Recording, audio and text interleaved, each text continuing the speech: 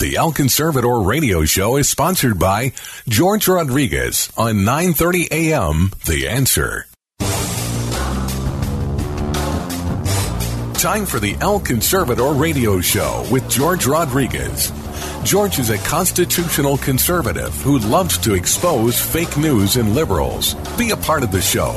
Call 210-308-8867. And now, El Conservador, George Rodriguez.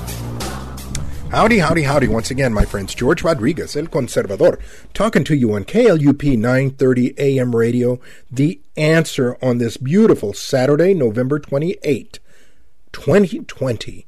Gosh, the month is almost over, just a few more days. We're into December, and that'll be the end of the year, my friends. And what a year it has been. I don't know about you, but in moments I felt like I am on the Titanic or watching the Titanic sink. You know, I don't know if necessarily I can say that I have suffered being on the Titanic, but man, it has not been fun watching people suffer. It really hasn't. So, welcome to the show, folks. Thank you very much for tuning in. I certainly hope that you will call your friends and tell them that to join us, because we've got a great program today for you, my friends. We've got a really, really great program. Let me tell you about our guests, and then I'll launch into my comments.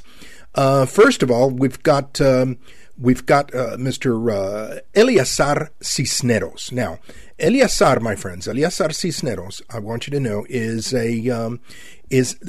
has become a very, very noteworthy gentleman, because he is the one that was driving the truck, the black Trump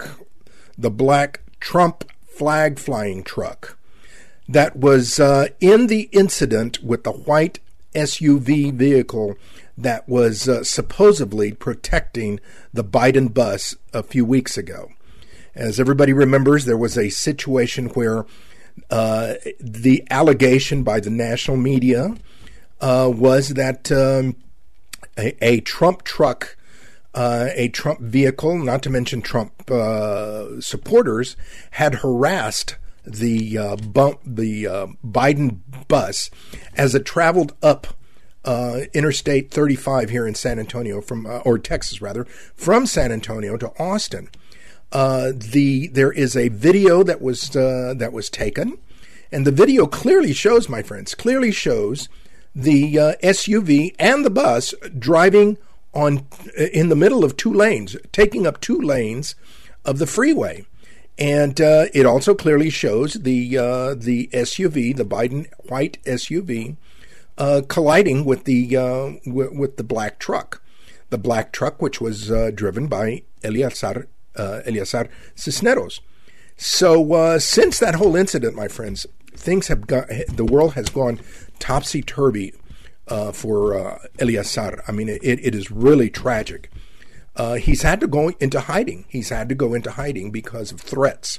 Now, this is similar to the young lady who filmed the whole situation. She was on our show last week, and she has had to go underground as well, because people didn't like what she filmed. People took issue with what she filmed. This is scary, my friends, when reality is so attacked, so hated by the left, that reality is rejected. I mean, understand that, my friends. Understand. Here, the left and the liberal media are attacking a person for filming what actually happened. And then they are attacking the victim of what happened. All because it does not fit their agenda. This is Orwellian. This is dangerous, my friends. This is dangerous. Because when you've got people that are so psychotic that reality does not mean anything to you, it's a dangerous situation that we have reached. I mean, this is beyond fanaticism. This is beyond fanaticism. These are the people who will commit crimes in the name of society. These are people who will commit crimes in the name of the greater good. It's frightening, my friends. So Elie Assad is going to be our first guest. Our second guest is my good friend Todd Bensman. And Todd, of course, is with the Center for Immigration Studies. Todd's going to be talking to us about a vetting process which is probably going to go by the wayside should the Biden administration take over. This has to do with the travel ban, which erroneously has been called the Muslim travel ban, because it's not. I mean, it's a travel ban on 13 countries, I believe, and 5 of them are Muslim.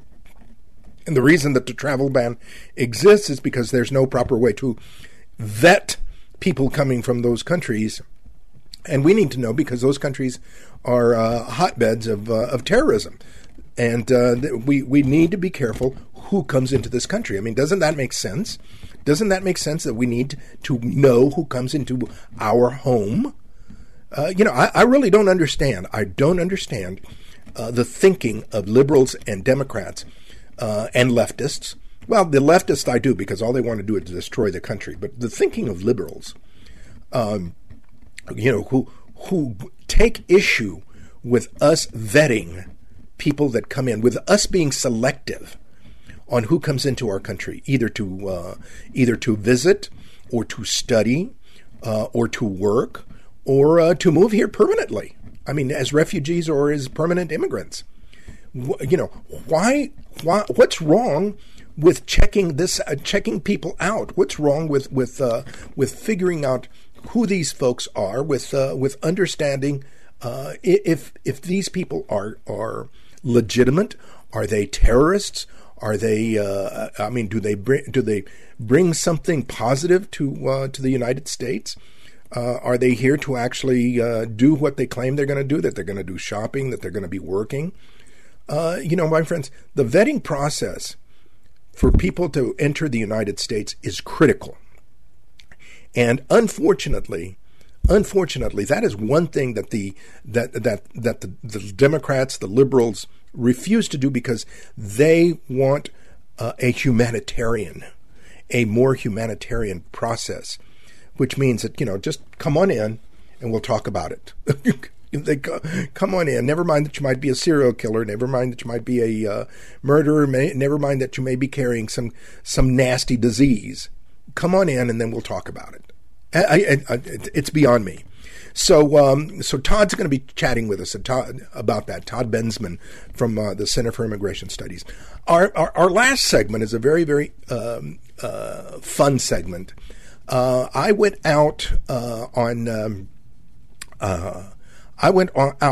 Sunday the 21st to the Trump rally here in San Antonio, the latest Trump rally here in San Antonio, and I interviewed a bunch of folks about Thanksgiving. Okay, I mean, my friends, let's think about it in these terms. Okay, let's think about it in these terms. In a time when there has been so much stress, and there continues the times continue to be stressful, we need to concentrate on the positive. We need to move ahead, and we need, my favorite saying from when I was growing up, I used to hear people tell me, you've got to pray and hope for the best, but expect the worst. Okay, you expect the worst, but you hope and pray for the best, because what it amounts to, my friends, is that you can't get depressed and you can't get hopeless. So I went out and I did a bunch of interviews of folks to ask them what Thanksgiving is, or what they have to be thankful for at this time, in this time of stress. And it was very, very interesting to hear their responses. I hope you'll stick around and listen to that. I mean, it's very, very interesting. Conservatives, my friends, particularly God-fearing conservatives, have a very positive view on life, and it is something that is very, very unique to us. As the leftists, if you ever want to meet bitter, angry people, talk to a leftist. Bitter, angry people. I've read a lot about the biography of Lenin and Stalin and Karl Marx, and these people were bitter, angry people. Adolf Hitler, absolutely manic depressants. I mean, they were bitter, angry people. On the other hand, you read about George Washington, read about Samuel Adams, read about John Adams, my hero. I mean, these guys were optimistic. These guys looked on the bright side, and they suffered. They suffered tremendously. And they still looked on the bright side. They reached for the stars. And not only did they reach for the stars, they had faith. And, my friends, it's very, very important at this time of year. This is my thought to you today. It's very important at this time of the year that we concentrate on our blessings, that we concentrate on the positive things that are happening in our lives, that have happened in our lives. For example, I'm sitting here, what many would call an elderly gentleman, because I'm 70 years old. Yes, I am. I'm 70 years old. I can't believe that. Anyway, and my friends, I have a history of asthma. I have diabetes. But somehow, I have been blessed with a great amount of health. I haven't had any problems with COVID. And if I did, I didn't know it. I haven't had any problems with major diseases, major illnesses. My life, my friends, has been so blessed with my health. Then there's the issue of the temporal blessings that I've got. I have a home. I have a roof over my head. I have enough to eat. I can share it with folks. On the temporal side, my gosh, I've been blessed tremendously. I've got this beautiful red Mustang that I love to drive around on Sundays. I feel like I'm 30 years younger. and I mean, these things that may seem like toys, that may seem like nothing more than baubles, they reflect blessings. That's how I view it. They're not just toys. They reflect blessings. They reflect a good life that has been given to me, and that I live.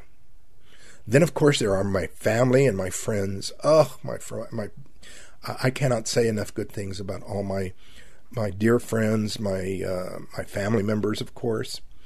I had a death in the family this year. My elderly brother that was living with me passed away, and and here in San Antonio, it's left me as the only sibling of the Rodriguez, the only immediate sibling of the Rodriguez family left. And if I think of it in negative terms, I get sad. But I think of it in positive terms because I am here because of what my family sacrificed, including my older brothers and sisters, what they sacrificed for when I was little and growing up. My friends, we have so much to be thankful for. We have so many things that we can look at the positive. Yes, we've got a terrible political situation. We've got a terrible social, economic situation that could get worse. We've got this pandemic that's shutting us down. But my friends, on the other hand, look at the positive things that we've got. We live in America. We still have the Constitution. We are alive and well. My friends, I am so thankful for so many things. I am thankful that I have this show. I am thankful that you listen to it. I am thankful that you support it.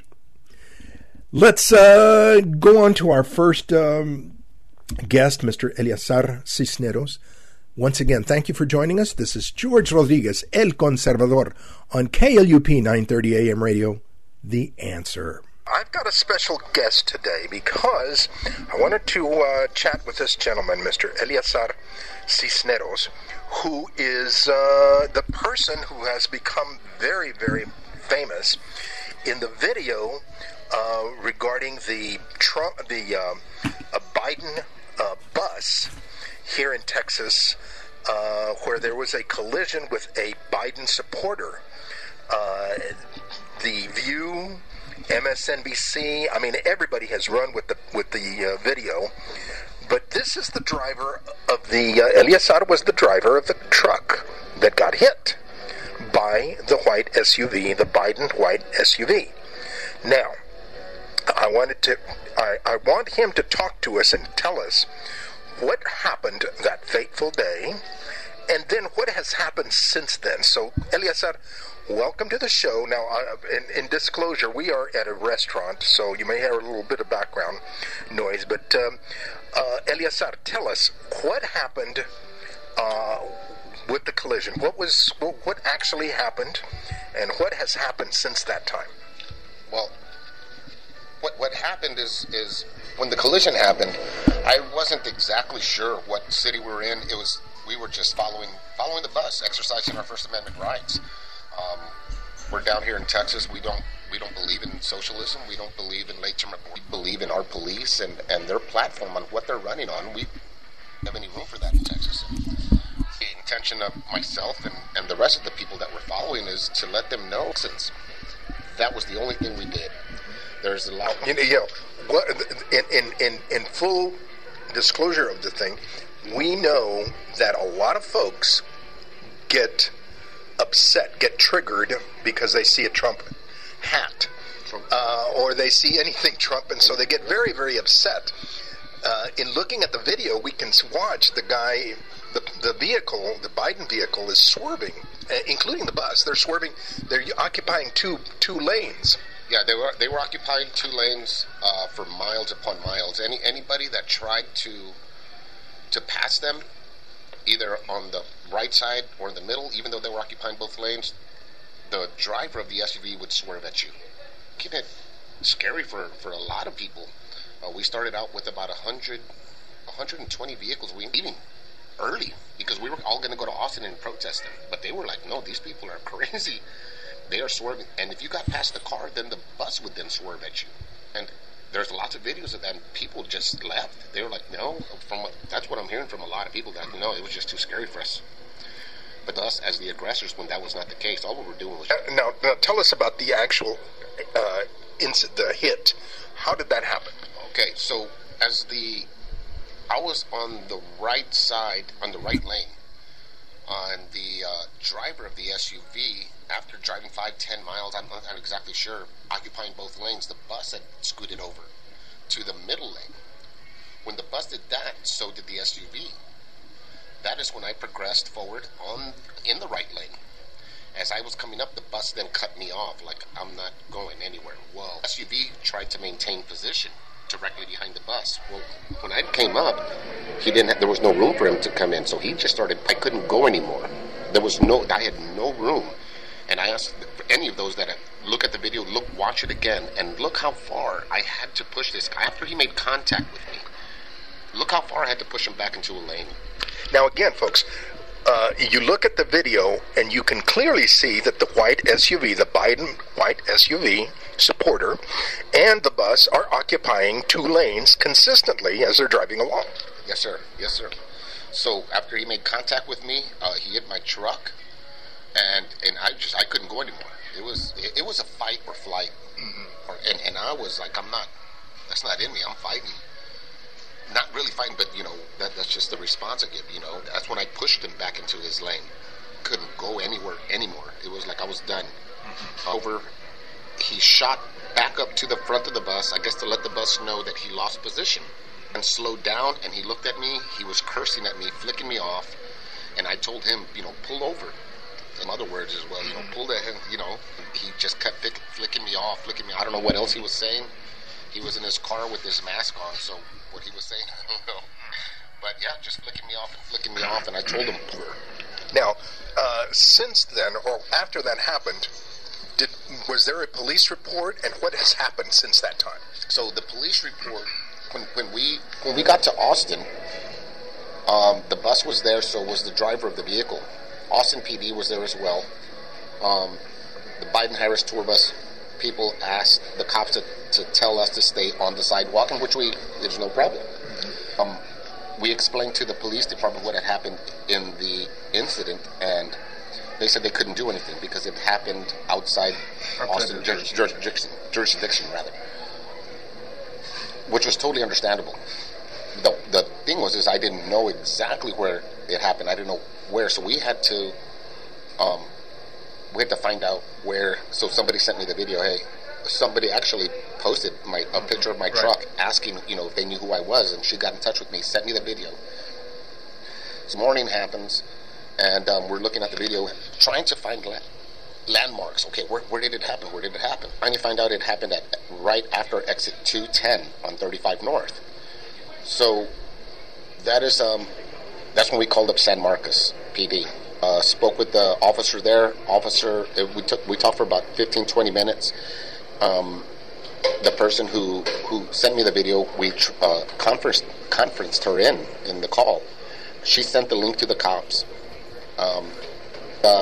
They said, okay, well, since it happened right here, you need to call Kyle Police Department, our jurisdiction. We're like, okay. Called up Kyle Police Department, stayed on the phone with them for about 20-30 minutes. Then they in turn said, no, this happened before the bridge. You have to call it's San Marcos. Then call San Marcos PD. This to a different officer, a female, younger female. She said she could not help me because this report should have been made yesterday. And I was like, she was like, sorry, pretty much just what happened. She goes, call your insurance. Called up my insurance, stayed on the phone with them for about an hour and a half, letting them know, videos, everything we could do. Hung up with her. It just so happened that Kyle Police Department called me back about 10 minutes later. What they gave me, what the officer gave me was an information report. He made it real clear this is not a police report. It's in that they said they couldn't help me at all. And he stayed quiet for about a good 5 seconds, and he needed to take this higher. He goes, we all see here, and you were not. You need to go higher than that. And I was like, okay.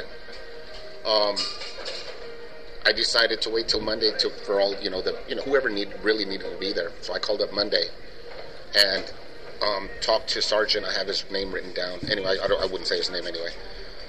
He told me he actually said, thank you for calling, but all reports now being given to the FBI. He has nothing on it. And I was like, okay, so that's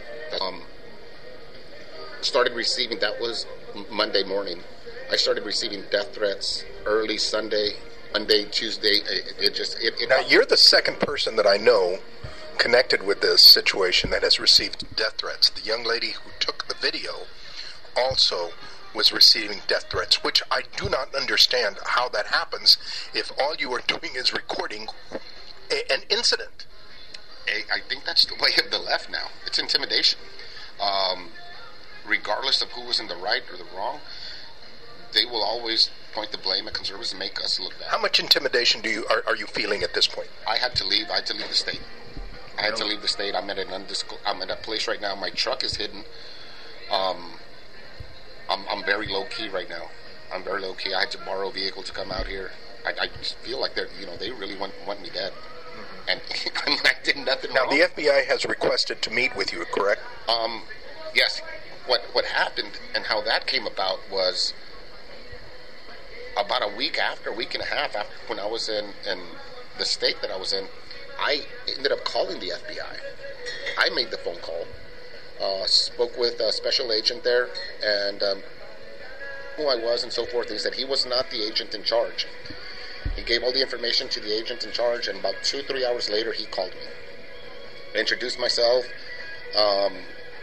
and he had asked me, he was like, were you the driver of the bus? And I was like, no. And I was like, no, were you the car? And I was like, no. I was like, I was the driver of the truck. The guy, and he was like, oh. Tone changed a little bit. And I told him, I'm just here to assist y'all in your investigation, provide you any information that I possibly can. If there's anything I can do on my part, I would help y'all. We both only got about a minute to go. We need to follow up. We need to continue following this story. What do you think you've learned from this, and what do you think you can tell the people about this situation? Oh my gosh, what have I learned? I learned what the media will do to somebody if you are not on their side, and how easily our country and our people are manipulated by a false narrative, a narrative that they want everybody else to believe. And the destruction of somebody's life, an American patriot, one who has served this country and continues to. Nothing is important to them. What is important to these people is that if you cross them, they will destroy you, regardless of how right you were. Doesn't matter. Amazing. That's amazing. We've been talking with Mr. Eleazar Cisneros regarding the incident that he was, he was the victim of this Biden bus rage. Once again, my friends, George Rodriguez, El Conservador on KLUP 930 AM radio, The Answer.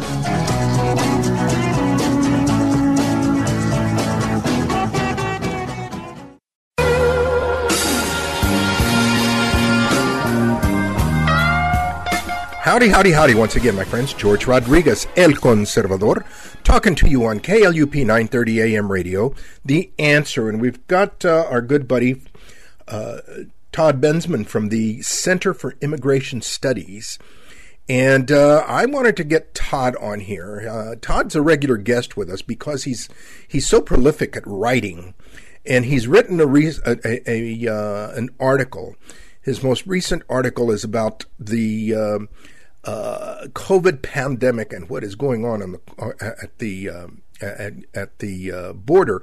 But now that we are about to, I hate to say it, but it looks like we're going to do a transition to a new administration. I want to ask him what he sees regarding the travel bans that have been in place and the protections that we've had regarding terrorists sneaking in. So, Todd, welcome to the show. Thanks for having me. I appreciate it. Thank you for taking time.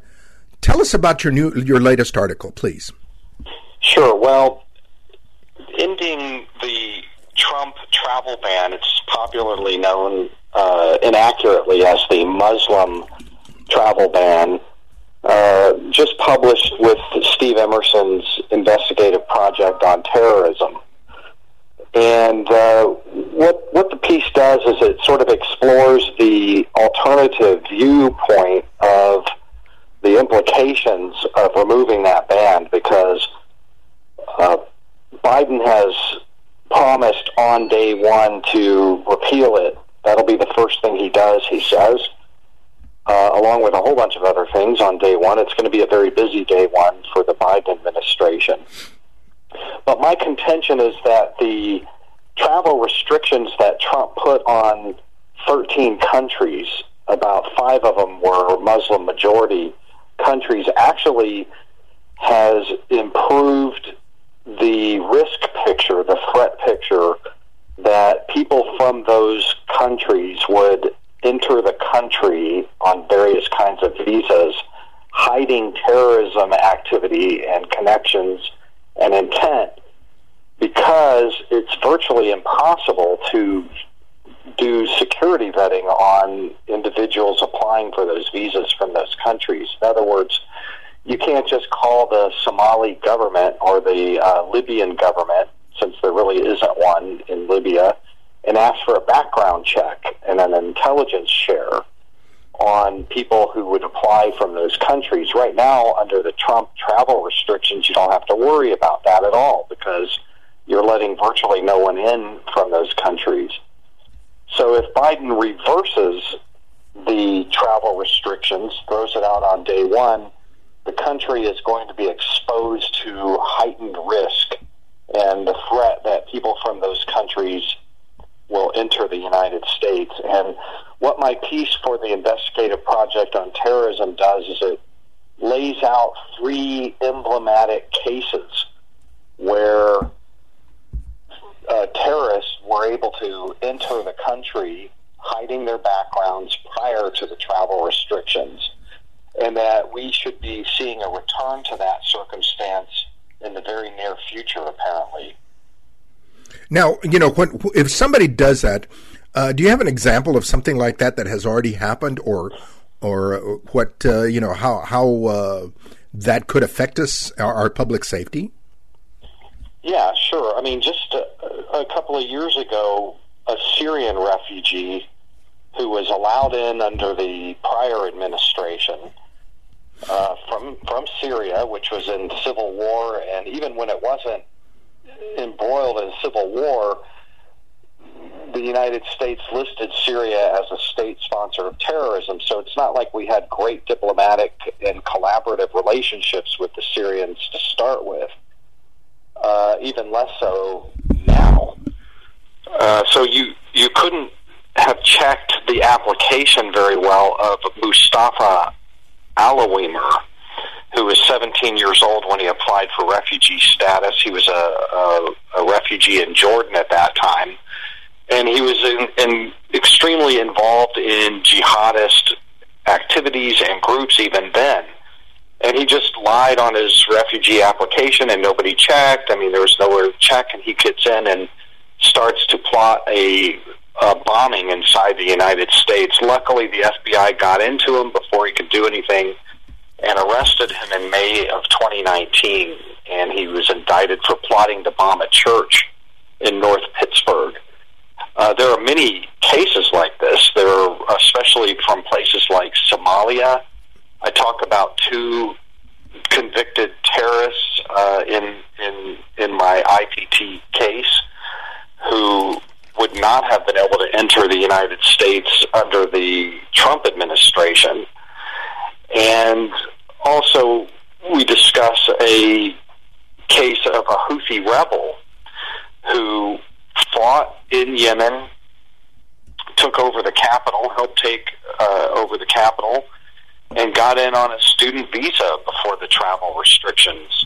And that individual is now indicted. His case is pending for hiding his connections to the Houthi rebels, which are extremely anti-American, and he was too in his Facebook postings, talking about killing Americans and killing Jews and that sort of thing. And luckily they rolled him up as well.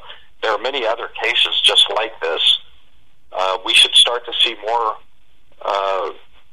people like this coming from those countries, and hopefully none of them kill anyone. It's amazing. It's really frightening because, I mean, the American public is looking at almost a 2-prong attack on our public safety. They want to defund the police, our local police, while at the same time they are opening up the borders to these kind of characters. It's amazing. I'm not sure exactly what the plan is. I mean, I can surmise, but for crying out loud, don't these Democrats understand the predicament they are putting the country in? Evidently not. Really, what this is, the issue that they never speak of is vetting. The primary argument that you hear for getting rid of the Trump travel restrictions list is that it's racist. Period. That's it. This is Islamophobic. It's wrong. It's against the U.S. values. But the fact of the matter is that there are countries like Myanmar on that list, and Libya, and other countries that simply, Venezuela, that simply are never going to help us vet anybody, no matter how good our vetting gets. So you have the option of gambling with your vetting, letting people in, or just shutting it all down. And Trump went that route. The Democrats are going to go the other route, and we'll have to live with the consequences. Again, it is frightening because I remember during the Obama years there was a Somali that went on a shooting rage a rampage at Ohio State University, it just seems like those kind of things just don't matter to these to the Democrats, to the liberal, to the media. I mean, absolutely, they're more concerned about political correctness and not offending people than in the reality and in the public safety. Well, yeah, and that's always been the balance that has to be struck between sanctuary and security and all that sort of thing. And the fact is that, when Republicans are in office, they tilt more toward the security side of the spectrum, and Democrats will tilt more toward the, humanitarian values, kind of, granting asylum kind of side of the spectrum. And you see the same thing in Europe, among the European nations, the exact same partisan divide there. They with the parties. Since you're raising that point, hasn't France learned anything from their experience, from what they're going through at this point, do you think? Well, like I said, you still have this partisan debate raging in Europe, in Germany and France and places like Finland and Norway that have all experienced a lot of attacks by migrant refugees who came in over the border or were granted asylum or temporary protections of one sort or another. And there's just bloody mayhem from one end of the continent to the other. And you have what they always term in the media over there as right-wing parties against providing that sort of sanctuary to people from Muslim-majority countries where Sharia law is practiced and people are steeped in the ideology of jihad. It's just the way it is, and you still just have attack after attack after attack, beheadings in the streets, shootings, gun battles, kind of security green zones set up around tourist attractions and all of that sort of thing. But the attacks continue, and so does the migration and the issuance and granting of asylum. Incredible. Here at the closing part, we've only got a minute to go.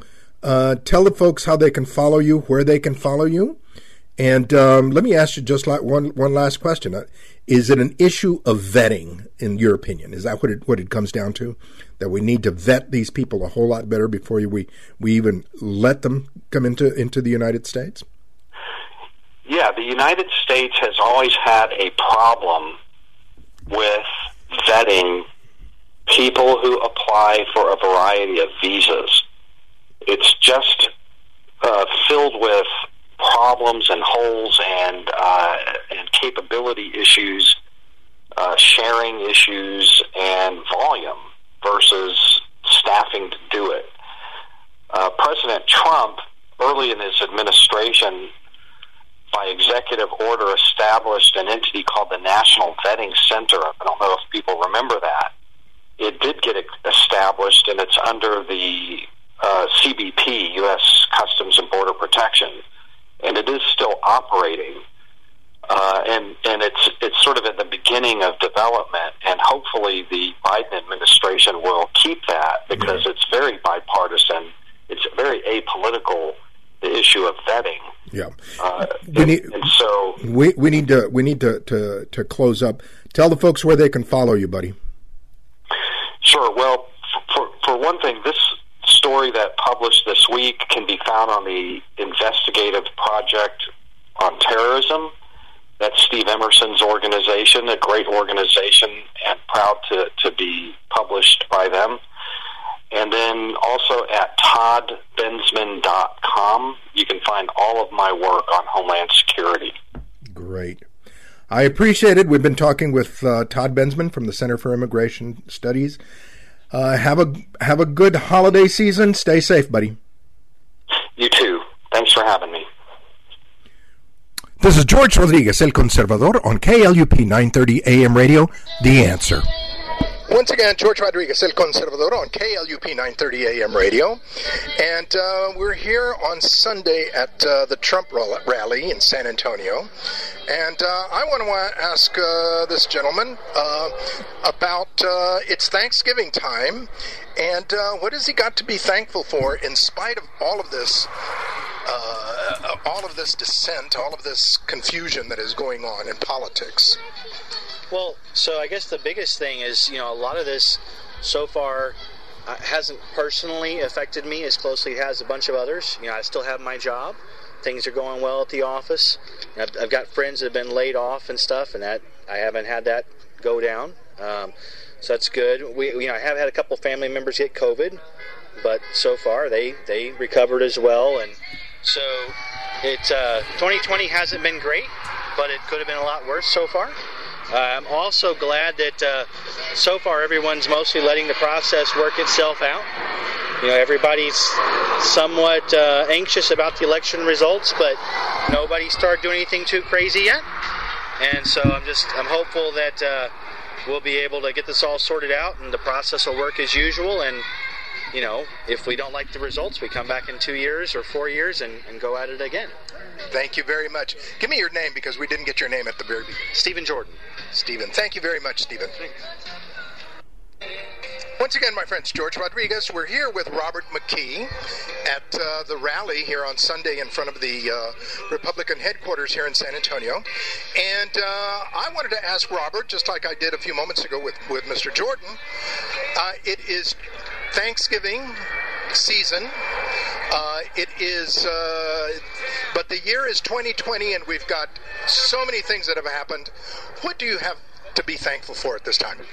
I'm thankful for our President of the United States, who has supported us and has been with us all the time. Now, all of us need to support him, and basically the Patriots and Thanksgiving, we're going to just have a big funeral because now they're saying that you have to have 30 people. It has to be a funeral. Well, we're not going to stand for that. We're going to go ahead and call every Thanksgiving a funeral now, and we're going to support our president all the way. He's the backbone of our country. Without him, we have nothing. If Biden wins, we lose everything. Yeah, for people like Beto who are going to be stopping our rights to have guns, this is going to be a day to remember. Amen.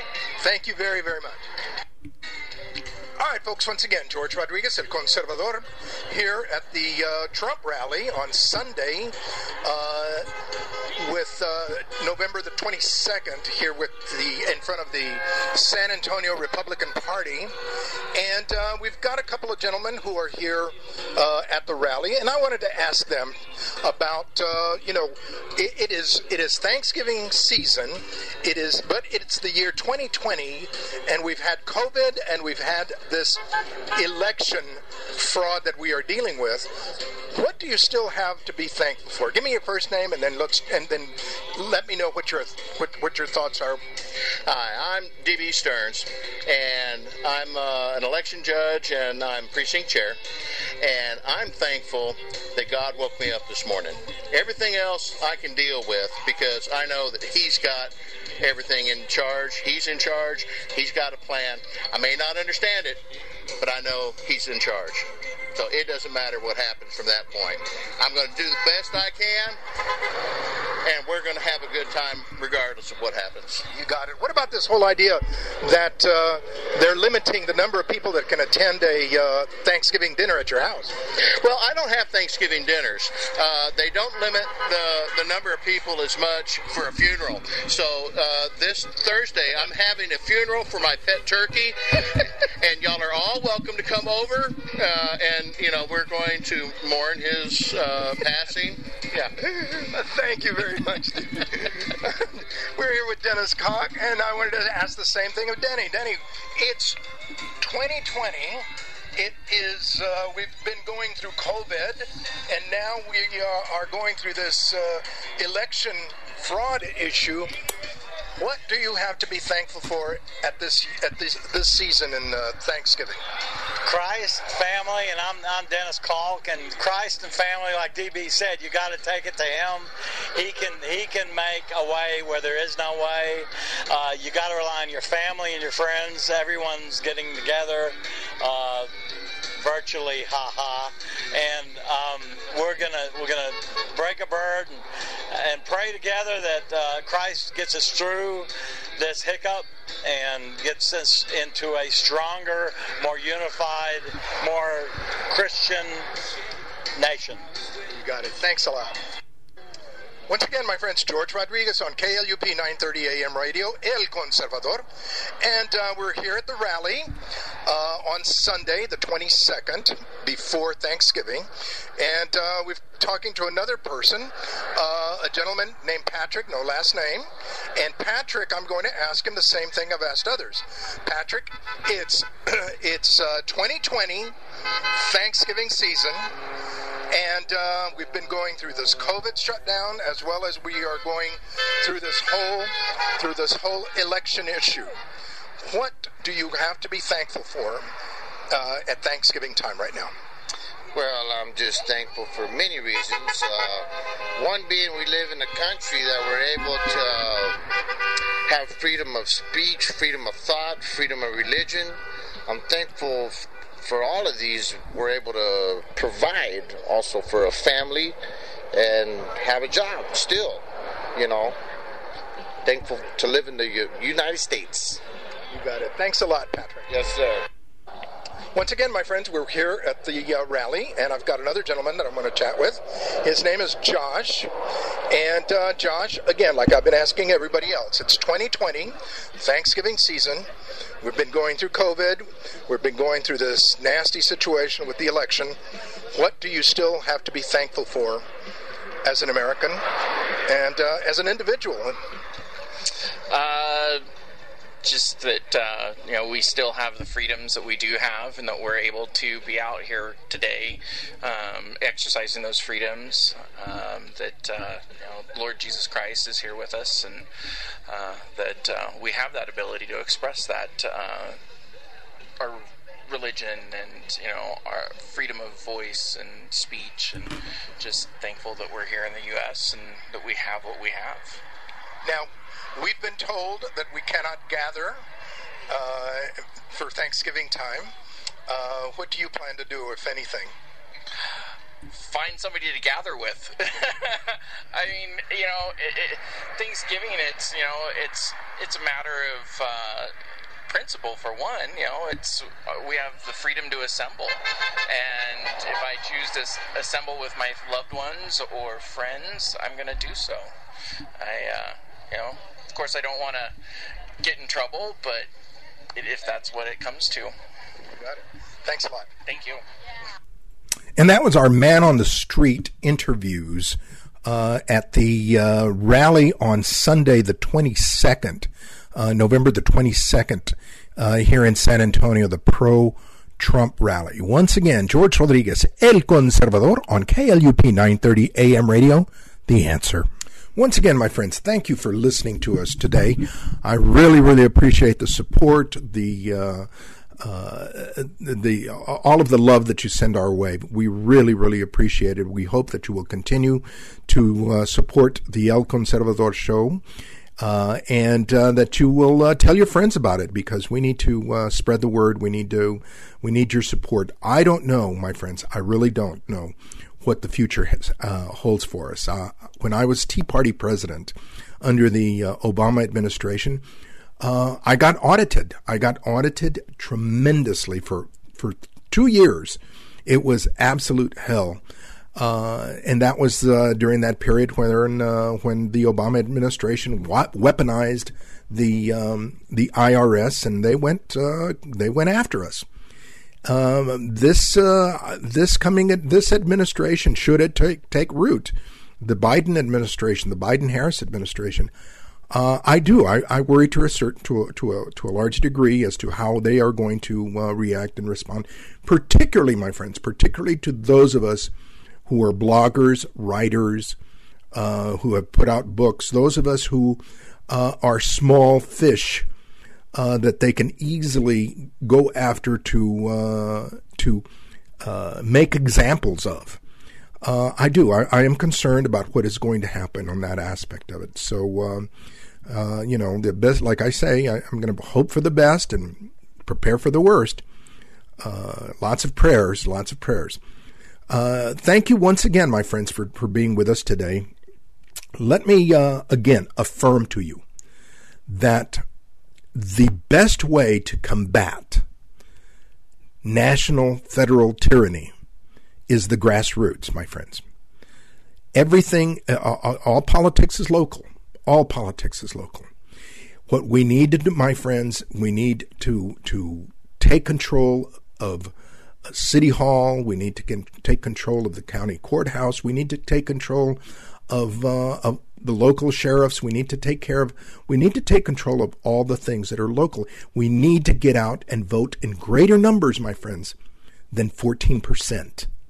Than 14% of the electorate. We need much more than that. Much more than that. 14% is how many people is the percentage of the electorate that voted in the municipal election here in San Antonio. And we lost. So that tells you that less than 7% of the people that voted were conservatives. That's what that tells you. That is ridiculous. We must get out, because the defense, my friends, the defense of freedom and liberty, it starts at the local level. Should the national government start to become tyrannical, it is the states. We need the states to step up and defend the Constitution and our freedoms, my friends. It becomes incumbent that they do it. And if they're going to do it, it becomes very, very important that the right people are in the positions to defend us, my friends. So once again, my friends, let's get out there. Local politics. We've got to win local races. Once again, George Rodriguez, El Conservador, talking to you on KLUP 930 AM radio, my friends. Thank you for being with us again. Tune in again next week for the El Conservador Show with George Rodriguez on KLUP 930 AM radio, The Answer.